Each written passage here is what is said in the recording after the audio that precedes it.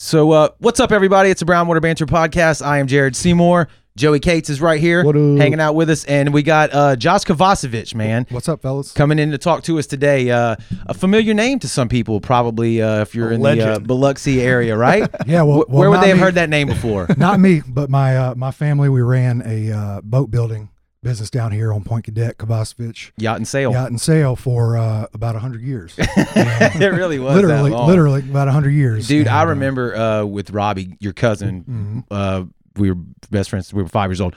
Going over there to the shipyard y'all had, your grandfather, Tony Jack, and your great-grandfather was also Tony Jack, correct? Right. Yeah. I remember him sitting in the front of their old house there. Oh, yeah. All the big-ass windows looking over Back Bay. With the binoculars, just looking over the shipyard. Yeah, he was just, doing his thing. That's and I've looked at a couple just random. There's a lot of Facebook groups that are out there. You know, you're probably from Biloxi if you know this, that, and the other thing. And every now and then something will pop up with his name on it, or a boat will pop up, and in the caption it'll say that it was built there or serviced there or something. So it's awesome, man. It really is. I wish that I would have paid a little more attention whenever I was younger. You're young, you don't know. You know, but I didn't realize the importance of what was going on because I was, I'm the youngest. That's right. Of all of us. But now looking back, any chance I get, I try to ask, Jolynn is the best person to ask Robbie. She's the historian, She's the historian of the matriarch. family. Yeah, exactly. She is 100%. So any chance we love I Miss get, Joe. We love Miss Joe. That's right. I try to ask her and get some information so that, we can pass on the story. Yeah, that's right. You know what I mean? That's right. Cool. Yeah, they definitely left a mark. Y'all's family left a mark down here. So yeah, and I'm very proud of it for sure. Yeah. Absolutely. Old school Biloxi. Oh yeah, old school Biloxi. No doubt about it. Which is funny. Which is funny to me, and it is you just said it. It's Yugoslavian. Which let's toot the American horn for a second. It just goes to show you like all those different groups of people that moved in at that time. This was a while back, obviously. To this country, man, and made a name for themselves. Like coming from Yugoslavia, Kovacevic being a old school Biloxi name. It just shows you what the history of Biloxi is. You know what I mean? Absolutely. And then, much later, obviously, the Vietnamese with the shrimping industry, they've done a lot for the seafood industry down here. It's one thing that I do love about Biloxi specifically. That it is culturally diverse, man, and we do have a lot of different things going on down here, and I feel like we all benefit from that, right? Absolutely. The culture, like the Slavonian Lodge over here, and all the different types of cuisine that we have on the coast, cultural stuff that's going on. It's I don't know. It's a melting pot. It is. It really is, and it's 100%. a little microcosm down here on the coast. 100%. But we're people that are listening, we're going to talk about some speckled trout fishing today. We want to let y'all know that right out the gate. I'm excited about Get to the good part later. I'm excited about that. Josh wait, apparently. Well, I think it's important to paint the story so people know, and like you say, you get like there's a lot going on besides just speckled trout fishing. We're getting there though, so stick with us. But Josh is a rather smart individual. Don't let him fool you. Yeah, don't let him fool you when he talks. Don't let the beard fool you. I'm not quite so sure, but that's what that's right. Where'd you went to? I went to Ole Miss. Okay, I didn't want to fuck that up. Yeah. No, I went to Ole Miss for undergrad, and I liked it so much. I ended up sticking around for a few more years for law school. And, I enjoyed every minute of it. That's for sure. Took the bar, passed the bar. Yeah, passed it on the first go round. Surprisingly. And, I feel the same way about the boards that I had to take. Right. Jesus Christ, how to do that? But yeah, after that, I moved back down here, and for a few months, I kind of just took a breather, to be honest with you, because it's hell. Studying for the bar exam, law school was not a lot of fun. I mean, it wasn't. I had a great time, but the schooling part of it was fairly difficult. But at the end of it, the last couple months, that entire summer after we graduated, I literally did nothing. Locked myself in a room and studied for the bar. I did the same thing for 2.5 months straight. I mean, that is 100% from dawn to dusk. That's all that I did.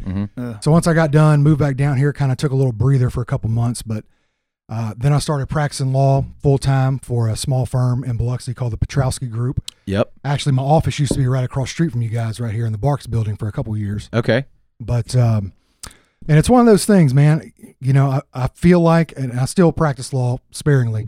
I feel like I'm a good attorney, skilled at it, but there's a big difference in being good at something and enjoying it. Yes. And loving what you do. That's what that's a big topic, and I like that. And so let's get into that. Yeah. So what was it for you? So, it didn't take me long to realize that it wasn't for me. It was pretty early on that I just realized, I know it's a job, and most people, unless you're extremely fortunate, don't love their job. Right. Yeah. But it was more than that for me.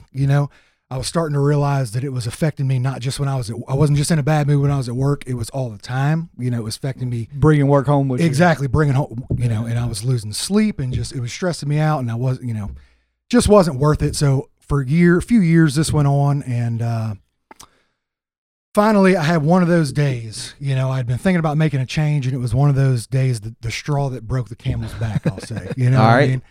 And so I had that day, and I said, was there anything that happened specifically? I mean, your boss came in like, God damn it, John. No, my boss, Scott Petrowski, was my boss at the time. I still do some work for him. Right. Him and I are still very close. And I'm joking, but I know somebody stole your stapler. No, I know that, but I just want to make sure. I love that guy. He did a lot for me. I got a lot of respect for him. We're good buddies.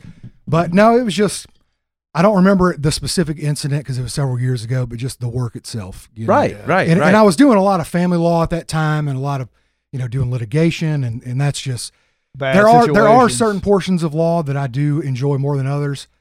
That ain't one of them. That ain't one of them, buddy. And for people that are listening, man, like he mentioned it, but I want to say it again. Like, you got to understand, 4 years of undergraduate school, law school at Ole Miss is 3, so that's 7, and then going into the trenches to study for the bar exam, right? Getting out and doing it for a couple years, and having the self-awareness enough to know that, like, look, man, that's hard to pump the brakes on. Is that the right word I should phrase I should say? And it was tough, that, man. That is not easy. You invest that much time, money. Yes. It took me a while. It really did. It took me that, like I said, that final day where I just said, you know what? Can't do it anymore. Shit, or get off the pot. You got to make a move. You're not happy. So really, I went and had lunch with a buddy of mine who actually, I think you guys know, Brandon Webb. The guy. The Brandon Webb. Yeah. We'll get him in here.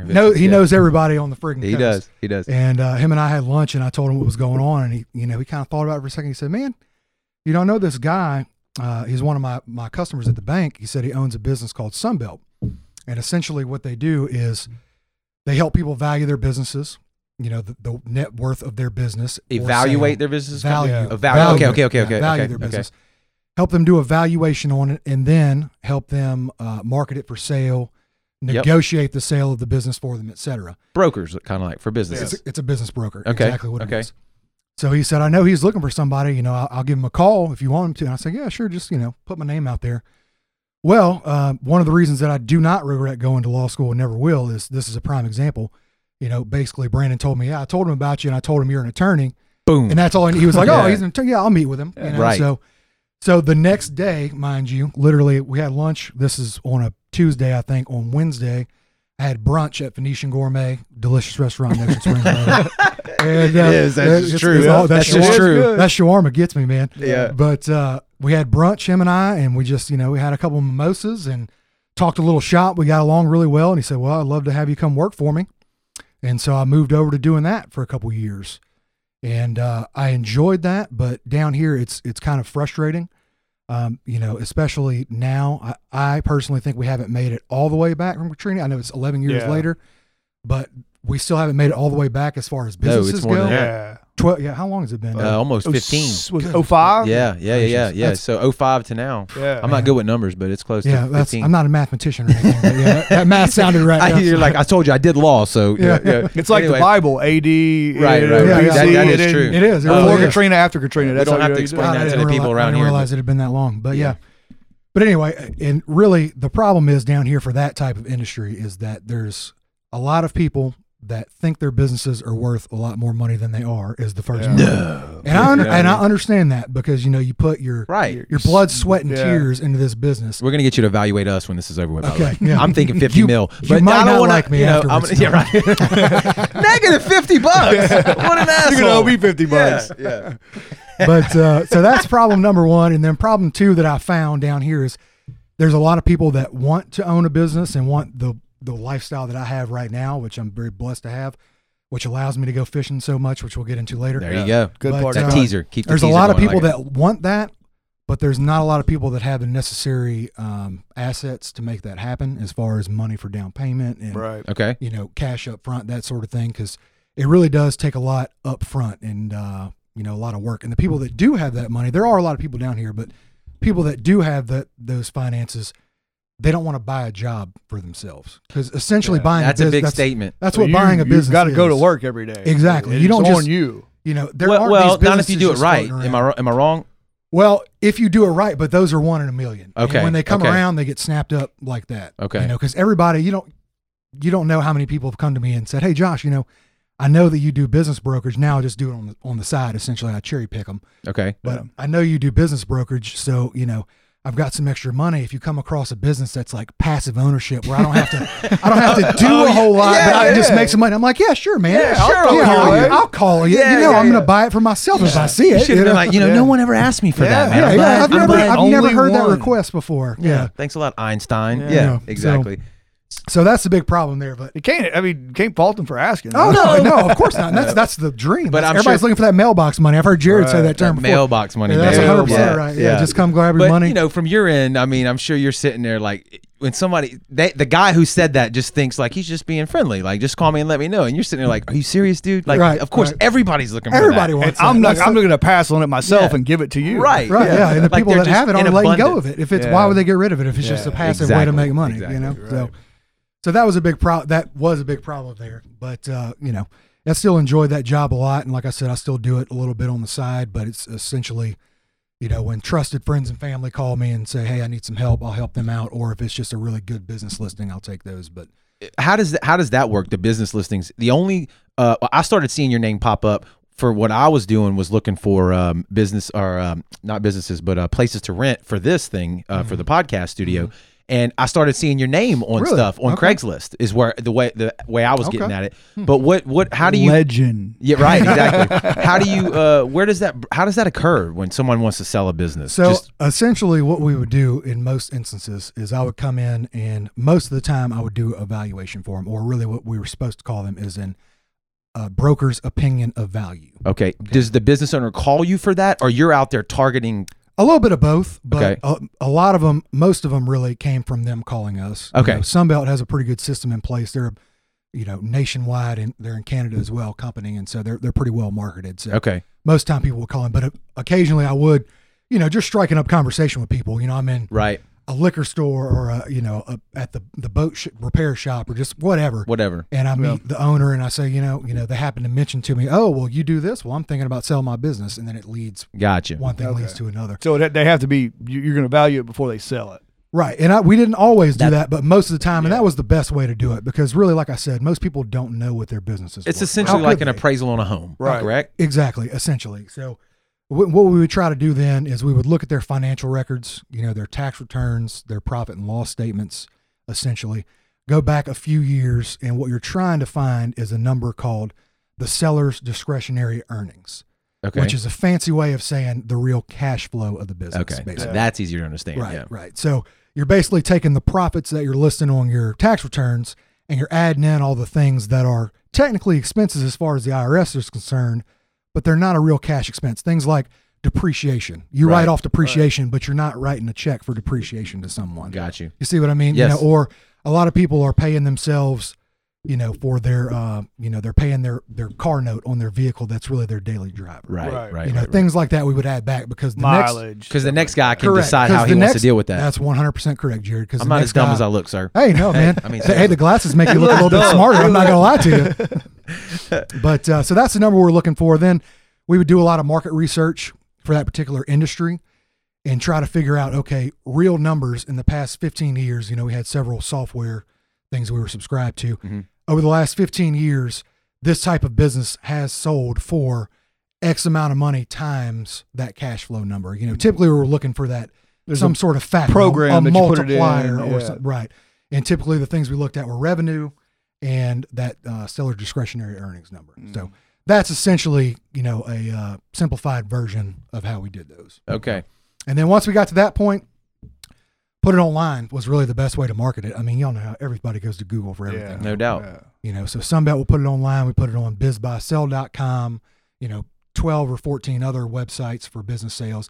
That's probably where you've seen my name before popping up if you were looking online. Somehow it was getting kicked over to Craigslist has a business for sale section. Maybe our my our tech assistant, they're the ones that are actually in charge of putting them online on all these websites, or something you hosted it on kicks it out there too. Right. But whatever, never. That's neither here nor there. Exactly, but it's the more exposure, the better, right? Yeah, absolutely. So I forgot where we're at in the actual scheme of that in your so life. That's it. So essentially, in my life, I did that for a couple years, and then one of my clients owned a string of vape shops, e-cigarettes, not bait shops. A lot of people think I say bait shops. Yeah, because I fist them, but they're like, "Oh, you own a bait shop? Can I get some shrimp?" Awesome. Yeah. But vape with a V. Yeah, vape with a V. VAPE. Yeah. And honestly, at the time, that was something that it was relatively new. I mean, this was a few years ago. Right. Yeah. Relatively new, especially down here.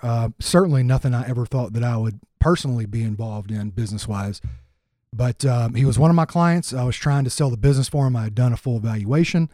So I knew what I thought the business was worth. I knew what he was asking for the business, and it was very reasonably priced because there was some risk associated with it. Right. With the FDA, which, we may get into in a minute. Yeah. But they knew even back then, a few years ago, that the FDA was going to be regulating things a little more heavily in the future, and there was a lot of uncertainty surrounding that. So the future was uncertain. The future was a little cloudy, and there weren't many people that were willing to take that risk. What year would this have been when you're talking that? So this was 2017, early 2017. Okay. I think we closed. I did the closing documents myself. That's part of another reason. Another reason I won't regret going to law school. Save money there. I did it myself. I saved some money there. So we closed in April of 2017, I believe it was. When I bought it. It's only 2 years ago, but in the landscape of today, man, that's a millennia ago. Yeah, we're coming up on three years in a couple months. But yeah. But anyway, but it was all new. The vape was and it was only new. That's what he's saying. Yeah, it was only a couple years old at that point. And you look today across the Mississippi Gulf Coast, and you can't turn a corner without seeing a vape shop. That was not the case when I bought the place. I mean, there were several of them, but I'd venture to say there are. I am 100% confident there are more than twice as many vape shops as there are. Easy. No doubt. Easily today as there were when I bought the place. Easy. A little less than 3 years ago. Let me ask you about that. Is this because from the outsider's perspective, looking in on that, is that because we're in 2020 right now, January 2020. Who knows what the hell's going to happen? Right. But is that because there is a high demand at the time you're talking about? High demand, relative low regulation. Right. Yeah. And it cash flows fairly quickly, I would think. Those are all correct. Okay. Those are all some new product right. too. I mean, at the time, now definitely not, because the market is oversaturated. It's oversaturated in my opinion. But at the time, there weren't many, because the shop that I bought, Smokescreen, was the first one on the Mississippi Gulf Coast. Really? I didn't know that. They opened in Gaucher on Gaucher Van Cleve Road, which we still have that shop open. But that was literally the first e-cigarette shop on the entire Gulf Coast. Wow. And I think they started out with about 5 products. Literally, I think they had 1 or 2 little, devices in 4 flavors. Okay. That was it. They have one shelf behind. I've seen the pictures. There's one shelf behind him, and it's just one guy sitting there. Nice. Hey guys, what's going on? Yeah. Starting. Yeah. So that's how it all started, man. But Kevin Wilson, I'll name drop him. He's the guy. I was going to ask, but I didn't know. He's the guy I bought it from, and I give him 100% of the credit. He did a phenomenal job growing the business and built it into something really spectacular. And anyway, so Kevin was a client of mine. I was trying to sell his business for him, but we weren't getting a lot of interest because of the risk associated with it, and because really people didn't know what the hell it was. Yeah. I mean, people aren't going to buy a business when they don't know what the hell they're selling, Right. But I was in a position where I obviously knew the ins and outs of the business, because I had been through with a fine tooth comb the evaluation financials. process. I had talked to the owner numerous times, asked some in-depth questions. So anyway, how it actually ended up happening, and I'm sure Kevin wouldn't mind me telling this, and I certainly don't mind, but I had negotiated, or was in the process of negotiating, a deal for him to sell to another individual who owned a couple vape shops in the Hattiesburg area.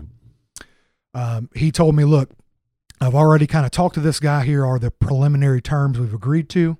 Right. We're going to do some seller financing, et cetera, et cetera. And he said, let's work on it. So I negotiated further for him. We drew it up, and right at the last minute, it ended up falling through. I don't recall why. I think the buyer backed out at the last minute, but anyway, we got done, and I'm just looking at it, and I'm thinking, man, I can't believe he was going to sell them to this people for this price. And I said, this is a freaking steal, So I called Kevin a couple of days later. Obviously, I thought about it. I talked to my wife, because I'm not foolish. You got to talk to them first. You got to ask the boss. I talked to smart man. I talked to a couple people that I trust, and so I called Kevin and I said, "Look, man, I know that technically I work for you. I'm your agent. So stop me if this makes you feel uncomfortable. But if we can work out a deal at something similar to those terms, something in that ballpark, I'd love to buy this business from you." And he said, "Josh, I think that would be great." He said, "I've gotten to know you over the past 9 months." Him and I kind of become buddies, Right.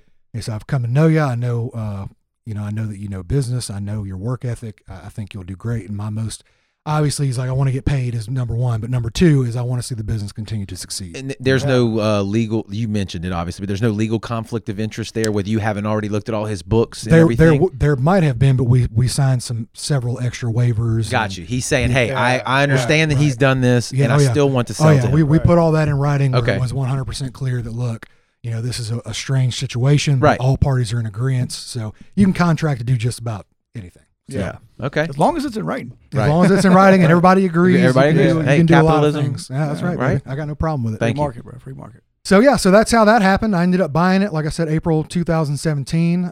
It's been, phenomenal. The business has been doing great. Things have slowed here recently just because of, like I said, the competition is part of it.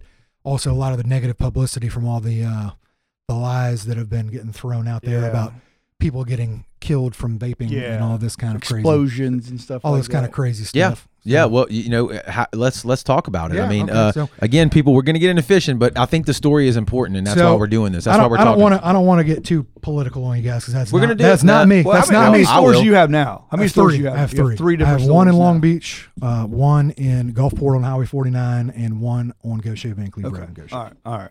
I'm going to fill mine up while y'all keep going. Yeah. Keep going. Do your thing. Yeah. Keep going. But so the real problem here, and this is my personal opinion, I've researched all of this more than the average man. We value it. Yeah. So my opinion is what's really going on, and it's not that hard to see, is that there's a lot of people, namely the tobacco companies, right, the pharmaceutical companies who own Chantix and Nicorette, et cetera, other ways other than vaping to quit smoking. And really, some people won't like me saying this, but the government, because of the Dickie Scruggs deal, the government gets a percentage of all tobacco sales still to this day. So whenever tobacco sales go down, they get less tax dollars. That's just a fact. All about money. That is not a conspiracy. Slow down. Slow down. Wait a minute. All about you money. mean to tell me that something might be being skewed in the news because of money? Oh yeah. I don't believe it. I know it's hard to believe. Turn the cameras off. We're done. We're done with this interview. We're done with this. I know it's hard to believe, but yeah, that's my opinion on what's going on. And so there's been a lot of pushback over the last several years, and a lot of it has been disguised under two things: is our kids are vaping, which I am not for children vaping by any means. Even before vaping was regulated at all, my shops didn't sell to anyone under 18. Right. Before there was even an age limit on vaping, before I bought the business, he never sold to anyone under the age of 18. So, that's a great point that I was not aware of. So before, when you bought the business, there was not an 18-year-old age requirement? There was then, but when he first opened the business in 2013, there was not. There was not. Wow. It was so new that it wasn't. FDA wasn't even really aware of it. They weren't regulating it at that point. Okay. Now, do all your products contain nicotine? Don't they just have a product that you would think that somebody under 18 could sell because they don't have nicotine in them? You mean buy? I mean, buy. Well, and now actually they've just recently, about 2 weeks ago, they raised it to 21. It actually is the age now. Yeah. But so some of our products that we sell, we do sell some some e-liquid without any nicotine in it. But to even buy the devices now, that is all considered a tobacco product by the FDA. Even though there's no tobacco in it, there's no tobacco used deriving the products, it is still considered tobacco by the FDA. Yeah. Well, there's another one of the things that we want to do on this podcast too is obviously we're sipping on a little whiskey here. The regulation involved with liquor sales, man, and how that whole industry works. It's crazy to me. Yeah. We joked a minute ago, and I don't want to make light for anybody that's had, those stories that are in the news that people have had negative health effects and been hospitalized and even some pass away. That I don't want to diminish that. I don't either, but can I address that for a second? Sure. One of the big issues I brought up a few minutes ago about the negative publicity is that a lot of the news, the big, the media was purporting, the way that they report is, X amount of people have died in this state in the past month from vaping-related illnesses. That's a key term, right? Yeah. Vaping-related illnesses. But what a lot of them, to start with, they finally started to recognize it and started to correct themselves now. What they failed to actually say was that almost every one of those cases was from illegal THC cartridges that someone had bought. Black market stuff had bought, and then just like a drug dealer, they'd cut it. So they would buy this pre-filled pod with THC liquid in it. They would suck some of that out and refill it with something to cut it. That was not so they could make more money. Okay. And what they were refilling it with, a lot of them, was vitamin E acetate, is what it's called. I'm not a chemist. I have no idea what that is. I have heard that in the news before you just said that. Yeah, vitamin E acetate. I have no idea what that is, but that apparently, if it is put in the vapor form and put into your lungs, is extremely poisonous to humans. And that's what was killing people. And so that's not even what they've regulated. They haven't regulated the THC at all. I mean, THC was already illegal. So these new regulations haven't done anything to address the actual thing that was causing the black sickness. market. The black market, Yeah. products, because that's what was causing all the illnesses. But I just me, wanted to make sure we addressed that. Absolutely, absolutely. To me, it felt like a knee-jerk reaction. 100% to a problem. And like you said, I'm not ignorant to the fact that there are people who are benefiting. If vape sales go down, they benefit financially, right? And if you have, and I'm not money, saying that's the only reason, but that's a big driving factor. It's not for me. That's not my thing. But as you just saw, I mean, we're sitting here sipping on a little whiskey, right? That's not the most healthy thing in the world either, right? If you really break it all down. But I believe that you should have the freedom to do what you want to do, as long as it doesn't affect someone else. I think that's a pretty fair-minded. I'm 100% with you, especially when you consider that, numerous studies, maybe not by the CDC, the Center for Disease Control, they haven't released their studies on it yet, but numerous studies, especially in the UK, because in the United Kingdom, they're way ahead of us as far as cancer prevention and trying to, knock out smoking, essentially. Right. They've been vaping over there for years. Their CDC is 100%, their Center for Disease Control is 100% behind vaping. They push it 100% as a safer alternative to smoking cigarettes. It's not good. Pretty much anything you do for you.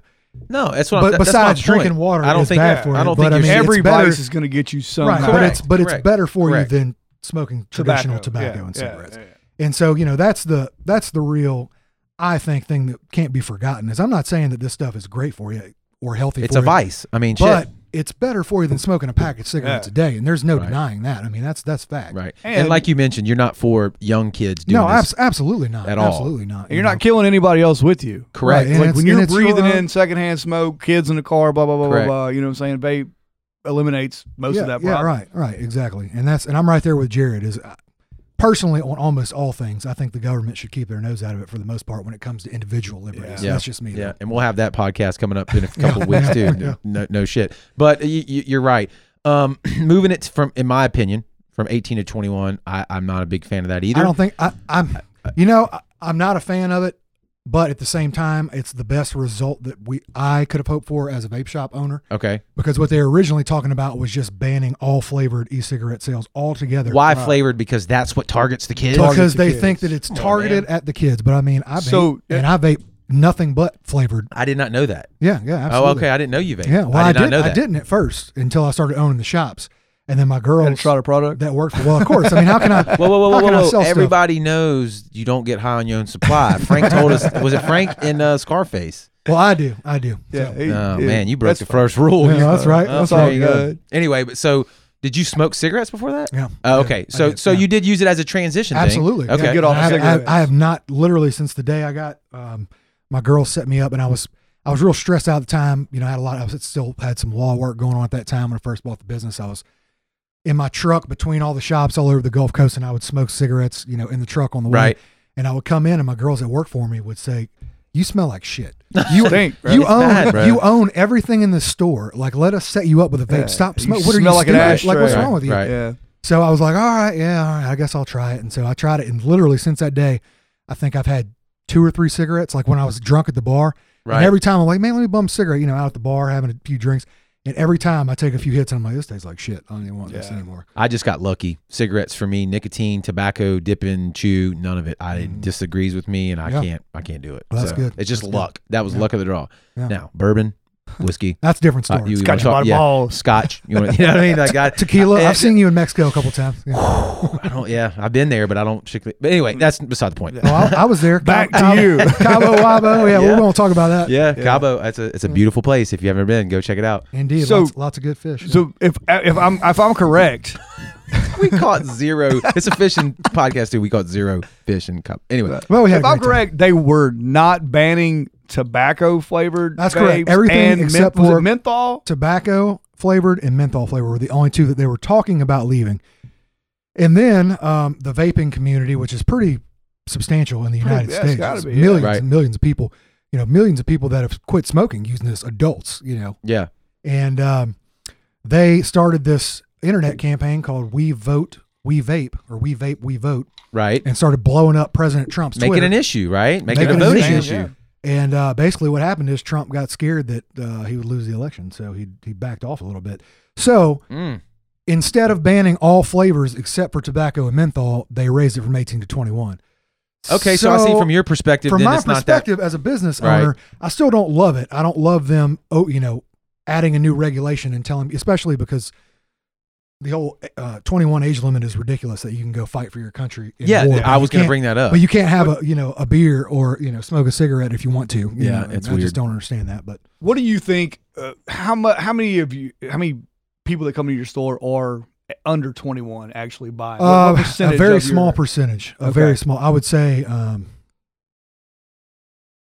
5%. They had a girl in the news the other day that they interviewed. I believe it was in Edgewater Mall parking lot. It looked like to me, and she's I think she's 20 and turns 21 in like 6 months. But she was complaining on there that now she's in like this weird situation where she's been, and she mentioned that, I think if I remember right, that she uses vaping to not smoke cigarettes, and now she's kind of caught, right? Yeah, she's got to get somebody else to buy it for her, which is a typical black market thing, right? Well, and if there's one thing that we found, it's that prohibition definitely works. I mean, look, absolutely works. Look at how it worked with alcohol back in the day. I mean, look at all the drugs, opioid, all the things they've banned. Right. That's really doing a great job. So. Yeah. But so from your perspective as a business owner, it was kind of like the better of two evils or something like that for you. Correct. Yeah, for me. So you keep the flavors. You just got to be 3 years older to buy it. Right. So as a business owner, it worked out in our favor a little bit. I mean, I guess it's the best realistic thing we could have expected or hoped for, but I still don't love it. Well, for the people listening, I promise you we're going to get to speckled trout, and if you're still with us, I do appreciate it. I didn't know how much Josh would want to go into that whole thing or not. It's a kind of a hot topic issue, hot button issue or whatever for that industry, and he is in that industry, and so we kind of went into that, and I'm glad we did. I'm glad we did. I mean, but so bringing it back to you and your life, then now you buy this this business from this guy. Yep. We're kind of going back in the past again. So I buy it from him, and for the first long while, up until fairly recently, actually, I mean, it was more time consuming. Until I really got like I have now, a really good solid group of managers. That's what's allowed me. People tell me all the time, and I'm sure you've said this to me. All my buddies are like, "Man, do you ever work?" No, I wouldn't say that. A lot of people do. They're kind of halfway joking, but right? It's jealousy. It's jealous. And I do work, and I do work, but it also allows me a lot more free time right now. Now. Things are going very smoothly. My managers are terrific, and I owe them a ton of gratitude. Christmas bonus. Yeah, absolutely. If you're listening, they deserve it. They deserve it. Yeah. But and so because of that, things have been going smoothly. And now, since my three managers, my really key people, and I have my business manager who manages one of my locations and also kind of is the overseer of everything. She helps with the inventory. She's incredible. And since they've really hit their stride, I find that whenever I spend too much time around the business now, I get in the way more than anything. Would you leave, please? That's when you got a good team, right? Yeah. And then one of the things I noticed too, and I noticed this a while back, is that whenever I wasn't around, like if I would go out of town or, I was doing some law work, couldn't be around, I noticed that things would run extremely smoothly. And then when I'd come around, all of a sudden there were all these problems. Yeah. Like, hey, we need your help with this. And I was like, well, what do y'all do whenever I'm not here? Oh, we just figure it out. I'm like, okay, so why don't we just do that? When you come around, you're more of you become a crutch sometimes. Right. Well, because they want to run it through past you or whatever. Right. We can handle it in an email. Right. Yeah. And that's not always the case, but I mean, every now and then that happens. And, But like I said, I got a great team, and they give me some, some freedom, and it eases my mind when I decide to take off a day every now and then to go fishing. So once you jumped into this business, and you had a lot of logistical work, I'm sure that you had to figure out. You got your team in place now. Yeah, and then I actually opened a fourth store for a while, for about a year, and then I ended up shutting that one down because it just wasn't losing money, but it wasn't making me much money, and it was a big headache. So I just where are your 3 locations that you have right now? So right now I have one in Long Beach on Pineville Avenue. Okay, kind of right in the middle of Long Beach. Got another one on Highway 49, North Highway 49, like right before you get to O'Neill Road. Yes, I know exactly what you're talking about. Okay, so I got one there in a shopping center, and then the other one is on Gaucher Van Cleve Road. About the original. Yeah, the original. They're all smoke screens? They're all smoke screens. It's about halfway between Highway 90 and I-10. Okay. Did getting into that business give you the, and I'm maybe speaking for you, the peace of mind or the fulfillment that you wanted, or something? You know what I mean? Oh yeah, absolutely. And I always knew, and this owning this business last few years has reaffirmed it, that I wanted to work for myself. Mm-hmm. Yeah.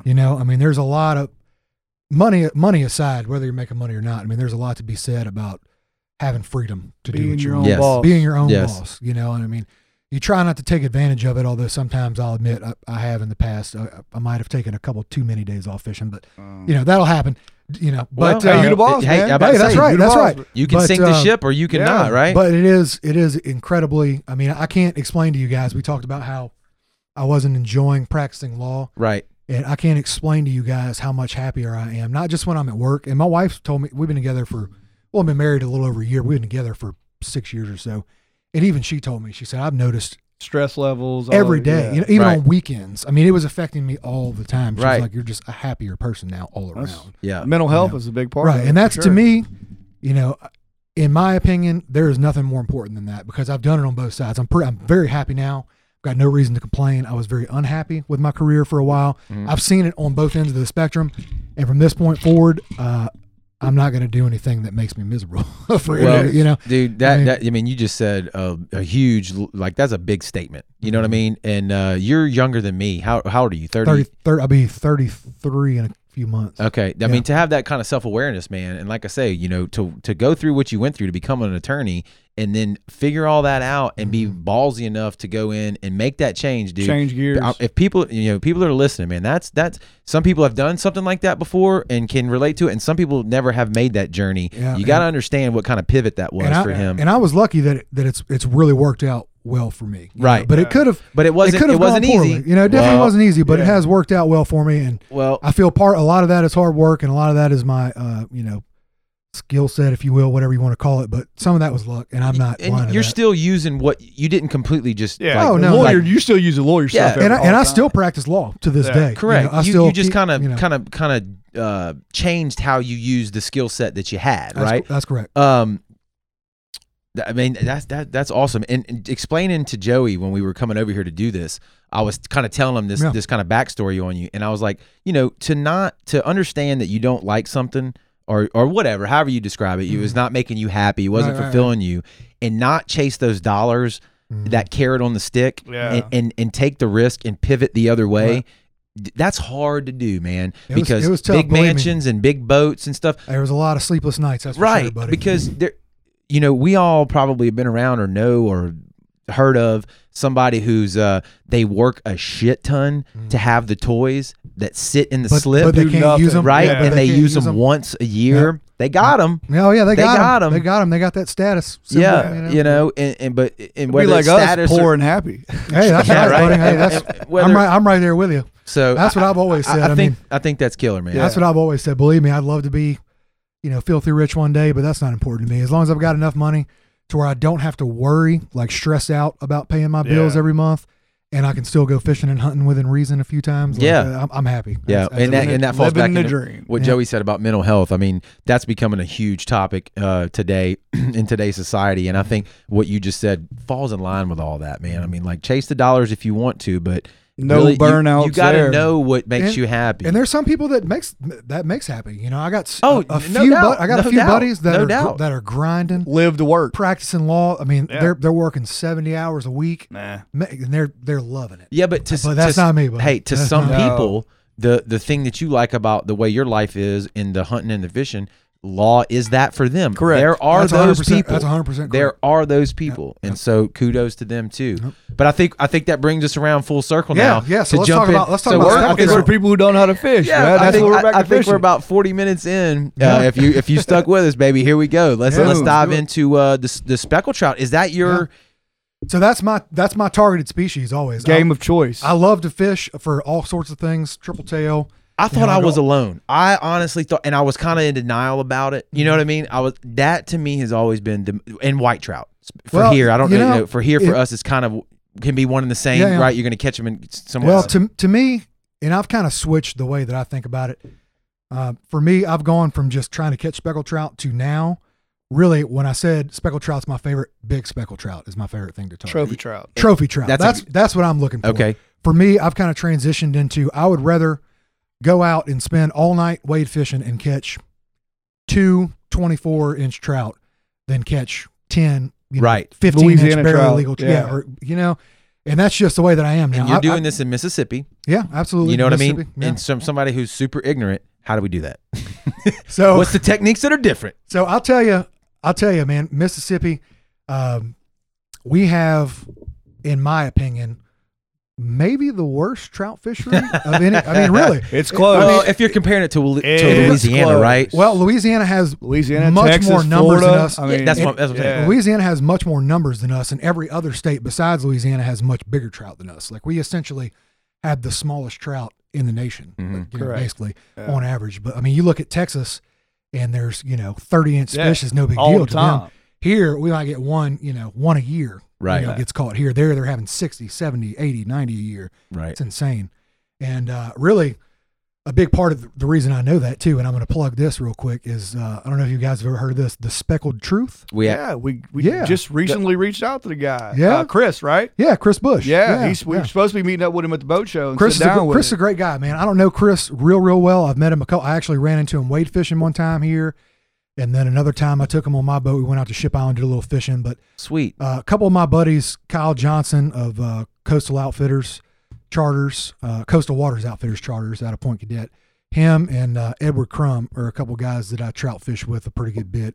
I think that's his crew he's bringing with him. They're the other two guys. Yeah, they're the other two guys that now are doing Speckled Truth. But and that's really how I really started, because I always kind of knew, but they do this thing called the citation program there where they tag, they call it the Dirty 30 program, and they send which is 30 inches or more. They send you stickers. That's cool. And they also do the citation, which is for, I think, 27 inches and more. And if you look at their numbers every year, there will literally be Mississippi 1, 2, Texas 74 or something. It's insane, man. Joey and I have been talking about like how we're going to move this podcast in this brand, forward, and we want it to be all about fishing and stuff. And there's a couple other avenues we're going to go into as well, politics and stuff like that. But when we stumbled upon the Speckled Truth, and then I guess you were telling me you spoke to the guy like you just said, and he's going to do the podcast, right? Did he mention Josh to you, or you mentioned Josh to you? How did No. We just knew that they knew each other, right? Okay. Yeah. But when I found out that they do what you just described, that it's like they send you in the mail or something, right? Yeah. You register for the program. And I've never caught a 30-inch trout. You do have to register. If I'm not mistaken, you register with them on the Dirty 30, whatever it is, and then if you catch a fish, you take a picture of it, send it in.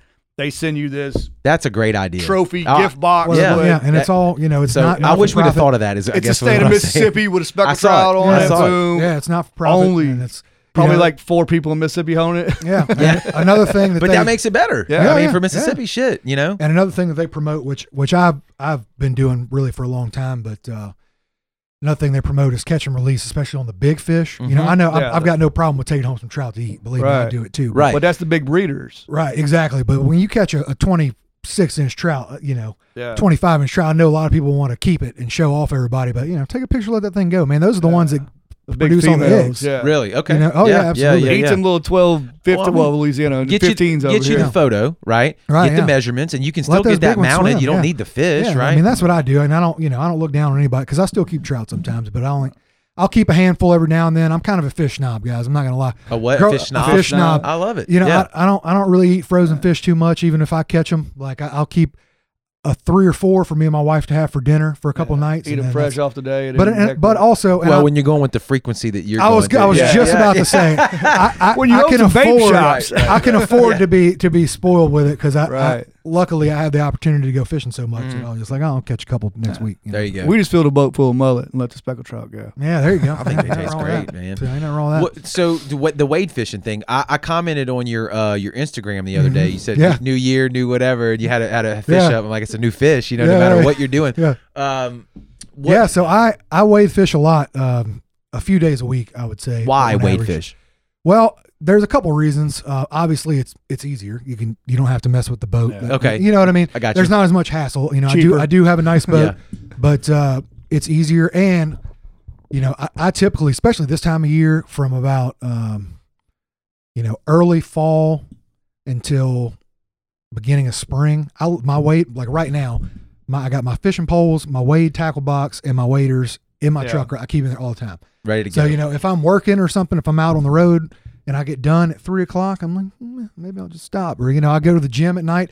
That's what happens a lot. My wife goes to bed early. She goes to bed at 8 o'clock. She goes to watch Netflix. She got to work tomorrow. She's got to wake up at 6:30.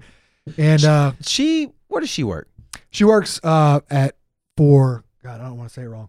Coastal. She works for Mississippi Gulf Coast, the tourism board. Yeah. So they promote the Gulf Coast too. They promote. That's why I brought it. That's why I asked. They promote the Gulf Coast, and they try to get conferences, that sort of thing to come down here. That's why I asked, because I was pretty sure she's promoting kind of like what we're trying to do here too as well. Yeah. But so you keep your gear on you. Keep my gear on me, and I go a lot at night now. But another reason that I like to wade fishing, especially since I've transitioned more to looking for my personal best trout, is that the hog. You can be a lot more stealthy, Right. No motor. I think most people, they pull up with their outboard to a fishing spot for speckled trout. You've already ruined the chance of catching a monster trout. You can still catch trout that way, but you're not going to catch 25, 26-inch trout. If they heard you pull up and they're out. They're gone. They're gone. So you can be a lot more stealthy that way. I don't know. You can just, you get more of a feel for the water, I feel like. I don't know. A big part of it to me, like I love fishing. I love speckled trout. But the biggest thing to me is just being out there. Yeah. No doubt. Having my legs in the water and like watching the fish jump and seeing looking at birds. the moon, looking at the stars. Yeah, exactly, man. Just being, and I'm the same way with hunting as well. I could give a shit less if I ever kill a deer or catch a trout. Really, it's a bonus. I love it when I do it. Right, but you're in I'm some out there shit. Being in the moment. Man, I can't tell you how much, and my wife will back this up. She knows me better than anybody. How much my mood improves. Without a doubt. She's told me before, no bullshit, on times, and I didn't even really notice it. Like I hadn't been fishing in a few. She's like, you need to go fishing or something. You're crabby. Right. You're in a shitty mood. Right. Like go fishing. I think we started. I think we started the podcast out with it's in your blood, right? You know what I mean? Yeah. It's so you got a family history of. And whenever I was up at Ole Miss for those 7 years, man, I missed it too. I'm not gonna lie to you. I would sometimes, I would skip class and run out to Sardis Lake, or I'd bring my kayak, green trout, just something, anything, just to be on the water, even though it wasn't the same. But and it ain't. Sorry, freshwater guys. It's really not. We understand you. If y'all grew up on that, that's your thing. We get it. Yeah. But as far as you asked me, like, how do you do that? So there's really, and I don't claim to be a trout expert by any means necessary, but I do fish for trout more than, 95% of people. So I like to think I've learned a couple things. Here's my humble opinion is. Here we go, guys. The main things that I'm looking for, first and foremost, I'm looking for water movement. Whether that be I've heard that. Whether that be tide, and it's not, in my opinion, it doesn't always have to be tide, but tide is the main way you get it. A lot of times wind will drive the water as well. If the tide's dead, you get to a place where the wind is right and it's pushing the water. A lot of times that'll push bait, because you got to always remember, and this goes back to a lot of my main things with trout fishing, is that two things. Trout are predators, apex predators. Number two is that they are opportunistic. And that's really, two should be number one. They're opportunistic. Right. They're always going to be looking for any way that they can more easily catch an easy meal. Yeah. And a lot of ways they do that is by waiting in certain ambush points for the tide or the wind. It sounds like that guy that asked you about the mailbox money business. Yeah. You know what I mean? If you find anything, let me know. Yeah. But so that's what you're looking for, is ways they can get an easy meal. So bars, points, drop offs, little things, any place where they can just sit in a place and be a little bit protected from the water movement and just wait for a bait fish to get swept by and then boom, pop out and get them. Gotcha. that's basically what you're looking for. So water movement is my biggest key that I'm always looking for. Number 2, the things I'm looking for is typically going to be bait. You know, I mean, you can tip not always, you know, sometimes when it's really cold or, you know, for whatever reason, who knows why fish do what they do. The bait might be there, but they're not jumping or flipping. That's not normally the case. Usually if there's bait around, you're going to see some mullet jumping, some pogie tails flipping. Yeah. You know, if you're up in the bayous in the winter, you'll see some shrimp popping or jumping. So bait birds diving. You know, I'm always looking for some sort of bait activity is another big one that I'm looking for. Water clarity is something else. Now I've caught trout, you know, from Louisiana to over this way in really dirty water and really clean water. But typically I like somewhere that's kind of in the middle. A lot of people call it that trout green color, you know, like you've still got a foot or 2 of visibility, but the water's not crystal clear. Now you can catch trout in crystal clear water, but I like it a little bit hazier. Yeah. Because especially looking for the bigger fish like I do now, a lot of times I'm really looking for more of a reactionary strike than I am a feeding strike sometimes. Okay. You know, those really, really big gator trout, the big females that are 5-6 pounds, you know, a lot of times they get really aggressive with like their territory or stuff coming near them. Right. So a lot of the hits that I get, you know, I work a lure a lot faster than a lot of people when I'm fishing sometimes for those big trout. And so I personally don't, I haven't asked a trout this, but I personally think a lot of it is they just get pissed off because this thing is coming by moving really fast right in front of their face and they just out of reaction strike at it. Nice. Are you mostly artificial? I'm 100% artificial. Okay. Yeah. Now I'm not against fishing, you know, I'm doing other kind of fishing, you know, tuna or snapper fishing. Of course I use dead bait or live bait or whatever, but when it comes to trout, I mean, I do that for fun. And one of the most fun parts of that is it's like a chess game. It's like a challenge. You know, you want to see what kind of artificial they hit. Plus I'm too ADD, man. If I just go out there and I'm watching a cork, that's not fun. No, that's not fun to me. You know, I get bored with that too easily. So I want to see what I can catch them on, you know, what colors they're biting, what kind of profile, you know, that sort of There's some videos out there on YouTube of guys trying to figure out what bait color works the best in what color of water. Yeah. And one of the guys, I wish I could remember. I don't know if it was, I don't remember who it was, so I'm not going to say, but they were using, you would probably think the brighter bait would work better in the darker water, and he put a GoPro under the water. It's the opposite. It was the opposite, which sounds counterintuitive. It really does, yeah. But yeah, that's 100% the case. But for me, when the water's really dirty, I do like darker colors when the water's really dirty, but really my favorite color in dirty water is red and white, like some sort of mix of like a dark red to give that with contrast. A little bit of white. Is that what it is? Yes, and that's what he was saying. Like a Creole. Yeah, the dark. Go ahead. And I have one of my favorite baits to fish with. It's a Paul Brown Fat Boy. For the past couple of years, yeah, those are money. That has been my absolute favorite trout bait, hands down, year round. A lot of people only fish them in the winter. I fish them year round. But like when the water's really murky, I like to use it's, you know, the whole body of it is just a dark red, and just the tail is white. Yeah. And then also another one of my favorites is a down south lure, the supermodel. It's called, the really long one. They have one called Strawberry Wine, I believe is the color. And it's kind of got some. They wrote a song about that. Indeed, they did. Yeah, that was about the down south. That was lure. about the lure. Little known fact here you just learned. Yeah, little known fact, a little piece of trivia. She was a very avid trout fisherman. So. They had to spin it to make it a love song. Yeah, of course. You know how Hollywood does, but they got to sell it. But yeah, and so that's another one, especially when the water's really murky. Matter of fact, I caught a few trout in Gravelines a couple weeks ago when the water was really murky on that Strawberry Wine. Let me ask you about when you're wading. Does that, like you said, it puts you in the element more, so it's more fun for you. But does that cuts out a lot of territory for you, right? Oh yeah, absolutely it does. I mean, there's only a certain places that you have access to. That's Your waders are chest deep. Yeah, you got about 3 foot, 4 foot. It starts getting fishy. And then to be honest with you, you know, 90% of the time that I'm wade fishing, I do fish with several of my buddies that I was mentioning earlier. But most of the time I'm by myself. I don't call anybody. It's a spur of the moment thing. Right. You know, I think I'm going to hop it and go fishing. Right. And I just go. I'm by myself, and because of that, call me what you want. But I'm out there by myself in the pitch black, in the water, in the wintertime. The water's 50 degrees. Yeah. I usually don't go too deep when I'm by myself, to be honest. It wasn't too many years ago that some kid drowned. Several people have drowned. Yeah. You know, I mean, it can happen. You get a bunch of water in them waders, you're done. You're done. Yeah, I mean, well, especially if you panic. I mean, I was going to say the only way you could do is to try to remain calm and take them off, right? Unstrap them and get out of them as soon as possible. Yeah. But I mean, 50-degree water. I mean, panic. Take your breath away, or mud, right? If you get stuck in mud, man. I mean, didn't you lose your $200 reel? Yeah. But yeah, man. So usually I don't go too deep, so it even cuts down really even more. Right. The area that you have. But you're still pulling out some decent trout. Oh, absolutely. Yeah, man. And it's hit or miss. Don't get me wrong. I mean, people you guys see a post picture of a trout, and they're like, "Man, this guy kills the trout," and that's true. I catch a lot of trout, but I also have a lot of nights where I get skunked or I'll catch one trout. Yeah, right. I mean, that's everybody. Well, it doesn't matter what you're doing on social media, right? Yeah, you're gonna always post the good shit. The good stuff. Yeah, of course. And I post every like a couple nights ago. You know, I posted a video of me releasing a 30-pound black drum, which honestly I would rather not catch those because it's a pain in the ass. God bless. I spent 45 minutes and my forearm was all sore, and I'm wasting time. I could have been trying to catch trout. Catch that big worm-infested black drum. They're disgusting. They stink. You get when you touch them, you get slime all over. It's awful. Nobody likes them. Nobody likes them. Yeah. But but I posted a picture of that, and it was like literally that was the only thing I caught that night. The only bite I had that night was from that big bastard. So. They gave you a little entertainment. Yeah. Oh yeah. If people that are listening, if they want to check you out on Instagram, what's your handle at?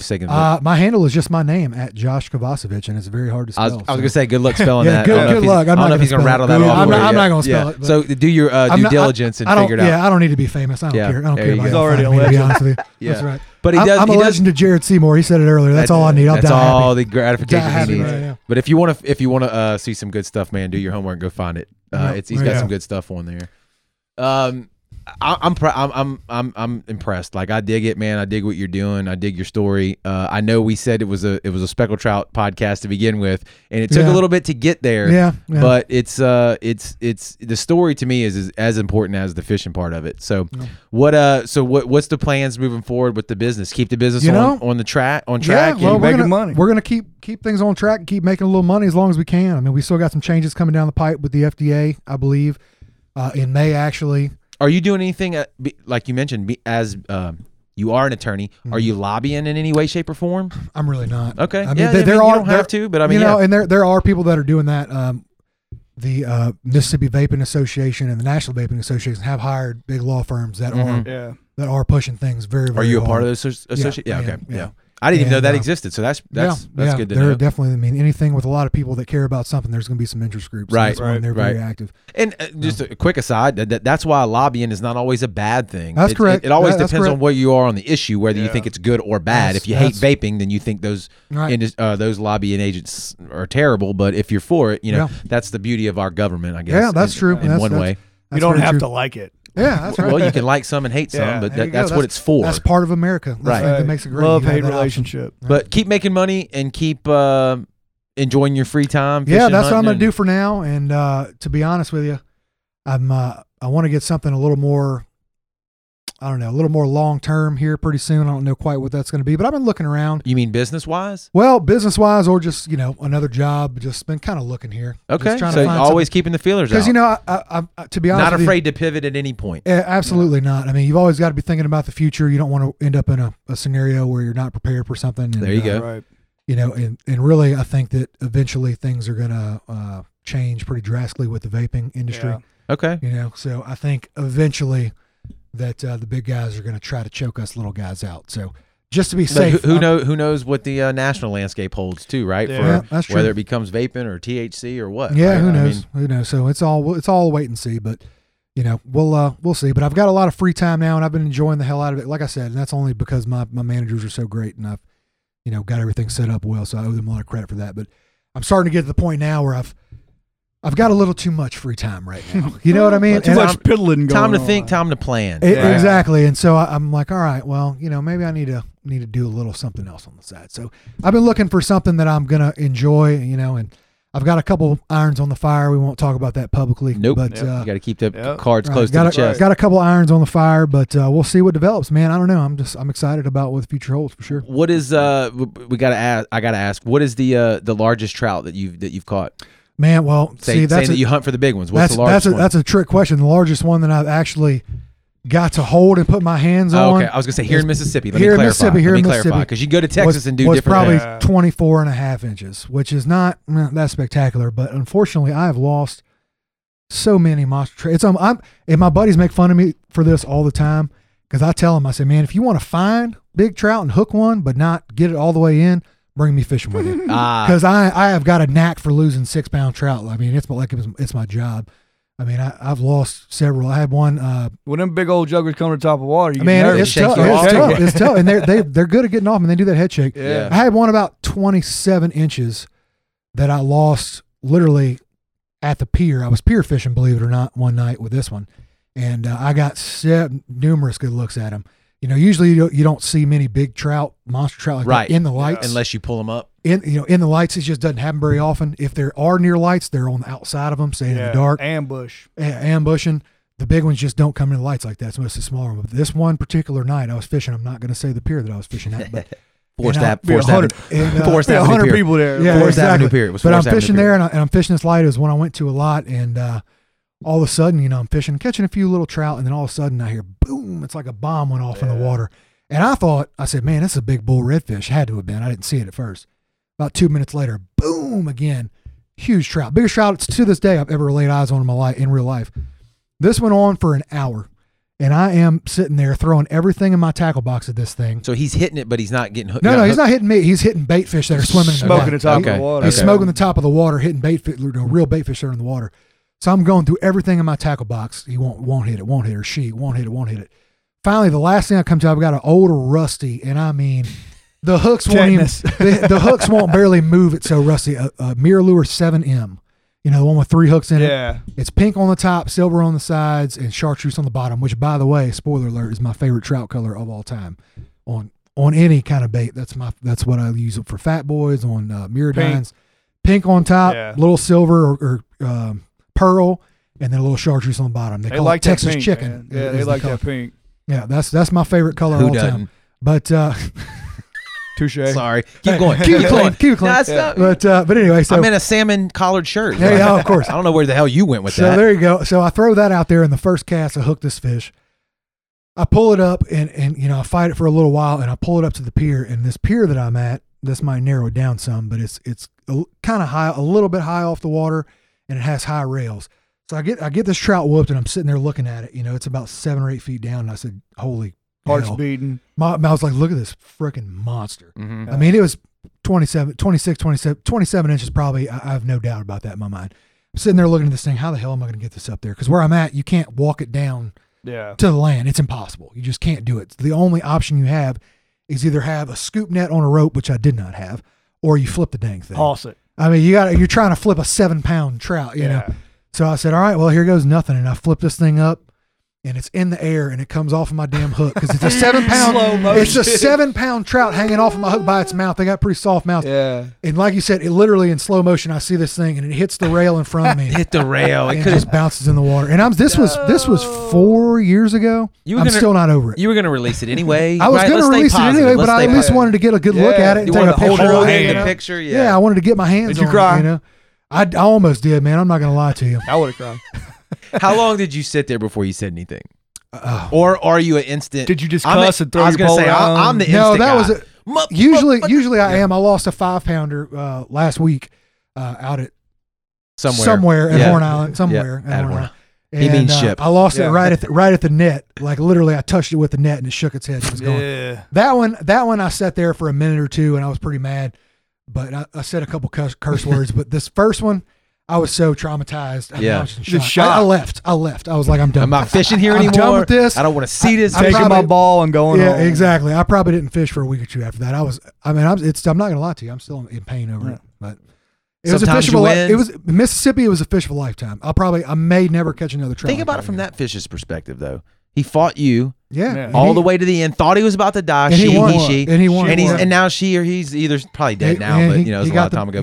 She got the best of me. Yeah, I mean, so you know, win some, you lose it's some. the universe we live in, man. That's why they call it fishing, not catching. That's 100% correct. That's 100% correct. Josh, thank you for coming in here today, of course, man. I've enjoyed the hell out of it, man. This was awesome. I don't know, man. This just felt like the three of us having a conversation, which is the way it should be. That's exactly right, man. We went all over the place. I hope everybody we listening. Did. I hope y'all could keep up. Yeah. Put the arrows in later. I hope everybody enjoyed it. We went all over the place, and it was a good time. Thanks for coming out. Thanks for doing it for us. And until the next one, absolutely. Thank you all for listening, man. Until the next one, stay tuned.